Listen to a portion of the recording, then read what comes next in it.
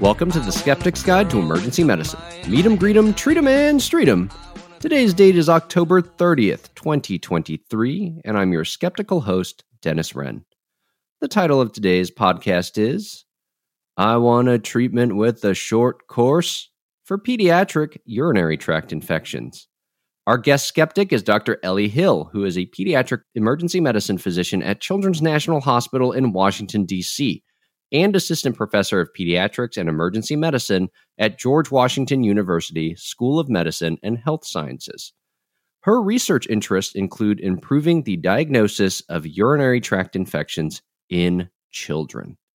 Dr. Hill, welcome to SGEM Peds. Thank you for having me. Well, let's jump straight into it because you are an expert in the diagnosis of urinary tract infections, and I understand that you brought us a case. I sure did. The case is, a 4-year-old girl comes to the emergency department complaining of pain with urination. She has not had any fevers or flank pain. The last time she had these symptoms was a year ago. She was diagnosed with a urinary tract infection, or UTI, and was started on antibiotics. You obtain a urinalysis that demonstrates 43 white blood cells, positive leukocyte esterase, and positive nitrates. You tell the family the results of the urinalysis and let them know that she likely has another UTI, and you plan to prescribe some antibiotics. Her parents reply, the last time she had to take over a week of antibiotics for her UTI, and she had bad diarrhea. Is it possible that we can do a shorter treatment if she needs antibiotics? Is it just me, or does it seem like things are getting shorter, especially when it comes to antibiotic courses? Now, we covered short course treatment for pediatric pneumonia in the SAFER trial with Dr. Andy Tagg back on SGEM 338, and Ken and I covered the SCOUT CAP trial on SGEM 359. Ellie, can you remind us, what was the SGEM bottom line from that SCOUT CAP trial? This study suggests that a short course of antibiotics is just as effective as a standard course of antibiotics for the treatment of community-acquired pneumonia in children with non-severe illness and may lead to better antimicrobial stewardship. Okay, but wait a minute. We're talking about urinary tract infections today, and I understand that is one of your research interests. Yes, both defining UTI and practicing antimicrobial stewardship are my current research interests. UTIs are one of the most common bacterial infections of childhood that we see in the emergency department. The American Academy of Pediatrics, or the AAP, released guidelines for the management of febrile infants and children 2 to 24 months back in 2011. In those guidelines, they included the statement, the clinician should choose 7 to 14 days as duration of antimicrobial therapy, but the optimal antibiotic duration for the treatment of UTI is still uncertain. So, Ellie, what's the clinical question we're asking today? What is the efficacy of a short course, 5-day therapy versus standard course, 10-day therapy of antibiotics for children with urinary tract infection? And what's our reference? Zados T. et al. Short course therapy for urinary tract infections in children. The SCOUT randomized clinical trial. JAMA Pediatrics, August 2023. All right, let's move on to our PICO questions. What was the population they included in this study? They included children 2 months to 10 years with and without febrile UTI exhibiting clinical improvement after 5 days of antimicrobials. Now, they had a long list of exclusion criteria that we will list for you in the show notes. What was the intervention? An additional 5 days of antimicrobial therapy, 10 days total in the standard course. And their comparison? And an additional 5 days of placebo, 5 days total, which was the short course. Okay, let's move on to the outcomes. What was the primary outcome they were looking at? Their primary outcome was treatment failure defined as symptomatic UTI at or before the first follow-up visit, which was day 11 to 14. And their secondary outcomes?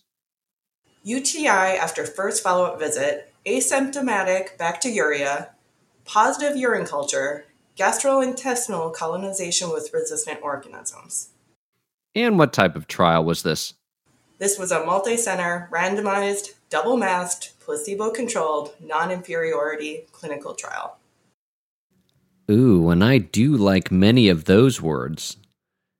Now, the authors concluded, in this randomized clinical trial, children assigned to standard course therapy had lower rates of treatment failure than children assigned to short course therapy. However, the low failure rate of short course therapy suggests that it could be considered as a reasonable option for children exhibiting clinical improvement after 5 days of antimicrobial treatment. Moving on to our quality checklist for randomized clinical trials. First question, Dr. Hill. Did the study population include or focus on those in the emergency department? No, it included both emergency departments, outpatient clinics, and inpatient wards. Were the patients adequately randomized? Yes, they were stratified based on presence or absence of fever and initial antimicrobial prescribed. Was the randomization process concealed? Yes. Were the patients analyzed in the groups to which they were randomized? Yes. They performed an intention to treat analysis. Were these study patients recruited consecutively? It is unclear. Were the patients in both groups similar with respect to prognostic factors? Yes. Were all participants, the patients, clinicians, outcome assessors, unaware of the group allocation? Yes. They matched the placebo for color, texture, and flavor. Oh, I wonder what it tasted like. Were all groups treated equally except for the intervention? Yes. Do you think follow-up was complete? Yes. Were all patient-important outcomes considered? Yes. Do you think the treatment effect was large enough and precise enough to be clinically significant? I think this is up for debate. Okay, and finally, were there any financial conflicts of interest? A few of the physicians had grants from pharmaceutical companies, but reported that they were not related to this particular study. Okay, let's move on to the results. So they identified 1,679 eligible children and randomized 693, with 664 included in the final analysis. 64% were white, non-Hispanic. The median age was 4 years old, and the most common isolated pathogen was E. coli. That was around 90%. Ellie, what was the key result? Children assigned to standard course therapy had lower rates of treatment failure compared to children assigned to short course therapy for UTI. All right, let's break it down by outcome now. What did they find when it came to their primary outcome?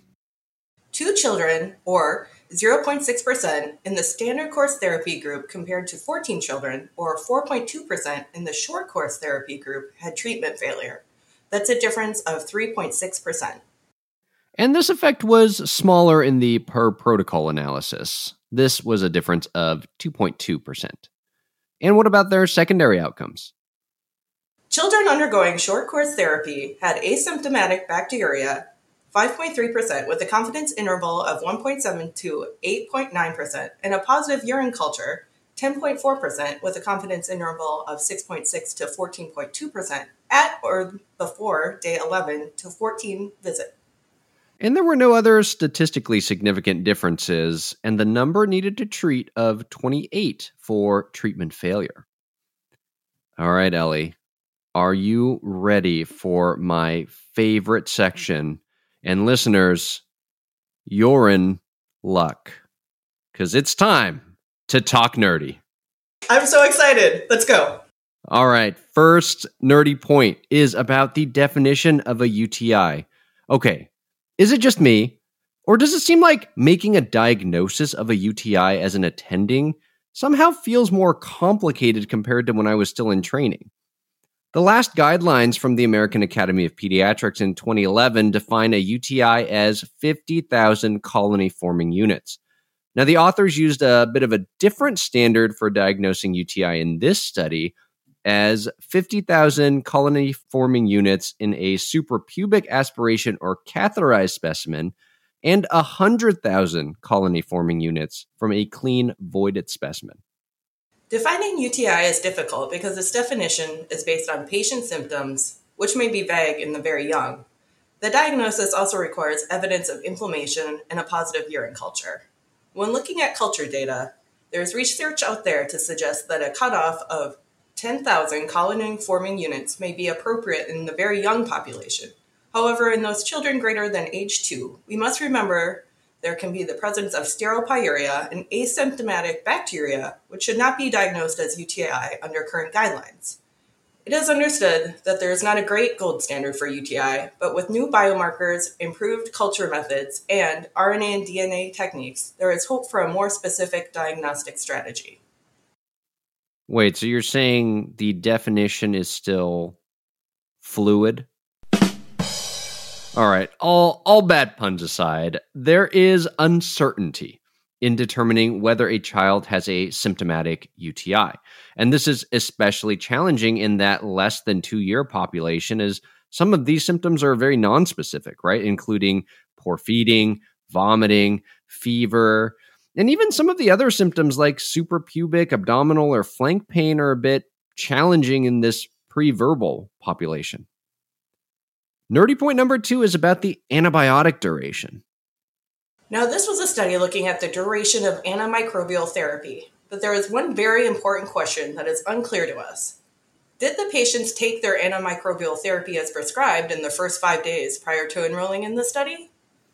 And I don't think we know the answer to this. So, as an extreme example, if a patient did not take any antibiotic during the initial 5 days prior to enrollment, then was enrolled into that standard course therapy group and adhered to that, then they actually would have only received 5 days total of antibiotics.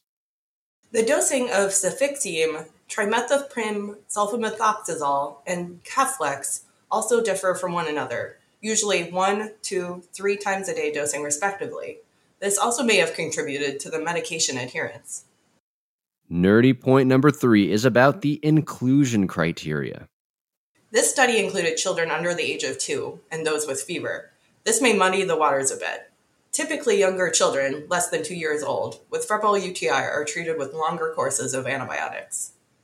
Now, is this because in this group who typically have limited language expressive abilities can't really tell you whether or not they're just having dysuria or if there's some associated flank pain? So you really can't tell whether or not this febrile UTI is truly just a UTI or is it even possibly pyelonephritis? Yes, most younger kids are diagnosed with UTI when they present with fever, and there is a concern for possible renal scarring. This study was not powered to differentiate between outcomes of patients with younger ages or patients with UTI and fever. All right, our fourth nerdy point here is about antibiotic stewardship. This was something you mentioned early on in the show, Ellie. Yes, one of the concerns of antibiotic overuse is the development of antimicrobial resistance. So the authors looked at the resistant patterns for E. coli and Klebsiella in the stool of children treated with long and short course antibiotics as a proxy for this. They found no significant difference. Now, I do want to point out this is a LU or a lab-oriented outcome, and we're not sure of the clinical significance of these findings. Do the resistance patterns in stool correlate with the same resistance patterns in the urine? And when there are resistant bacteria, how long does that resistance last? How does it impact the patient? Does this mean that they are at risk of having harder to treat UTIs in the future? We aren't really sure of the answer to those questions.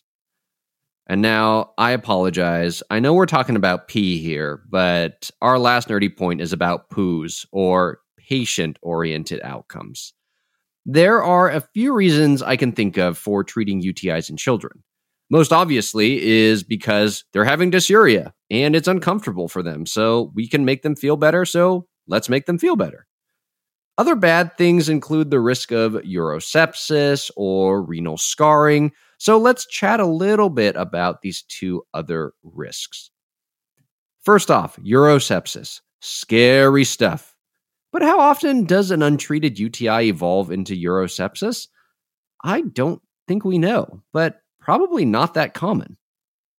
That's true. We know severe sepsis is not that common, and some research would suggest that urosepsis comprises only a small fraction of those cases.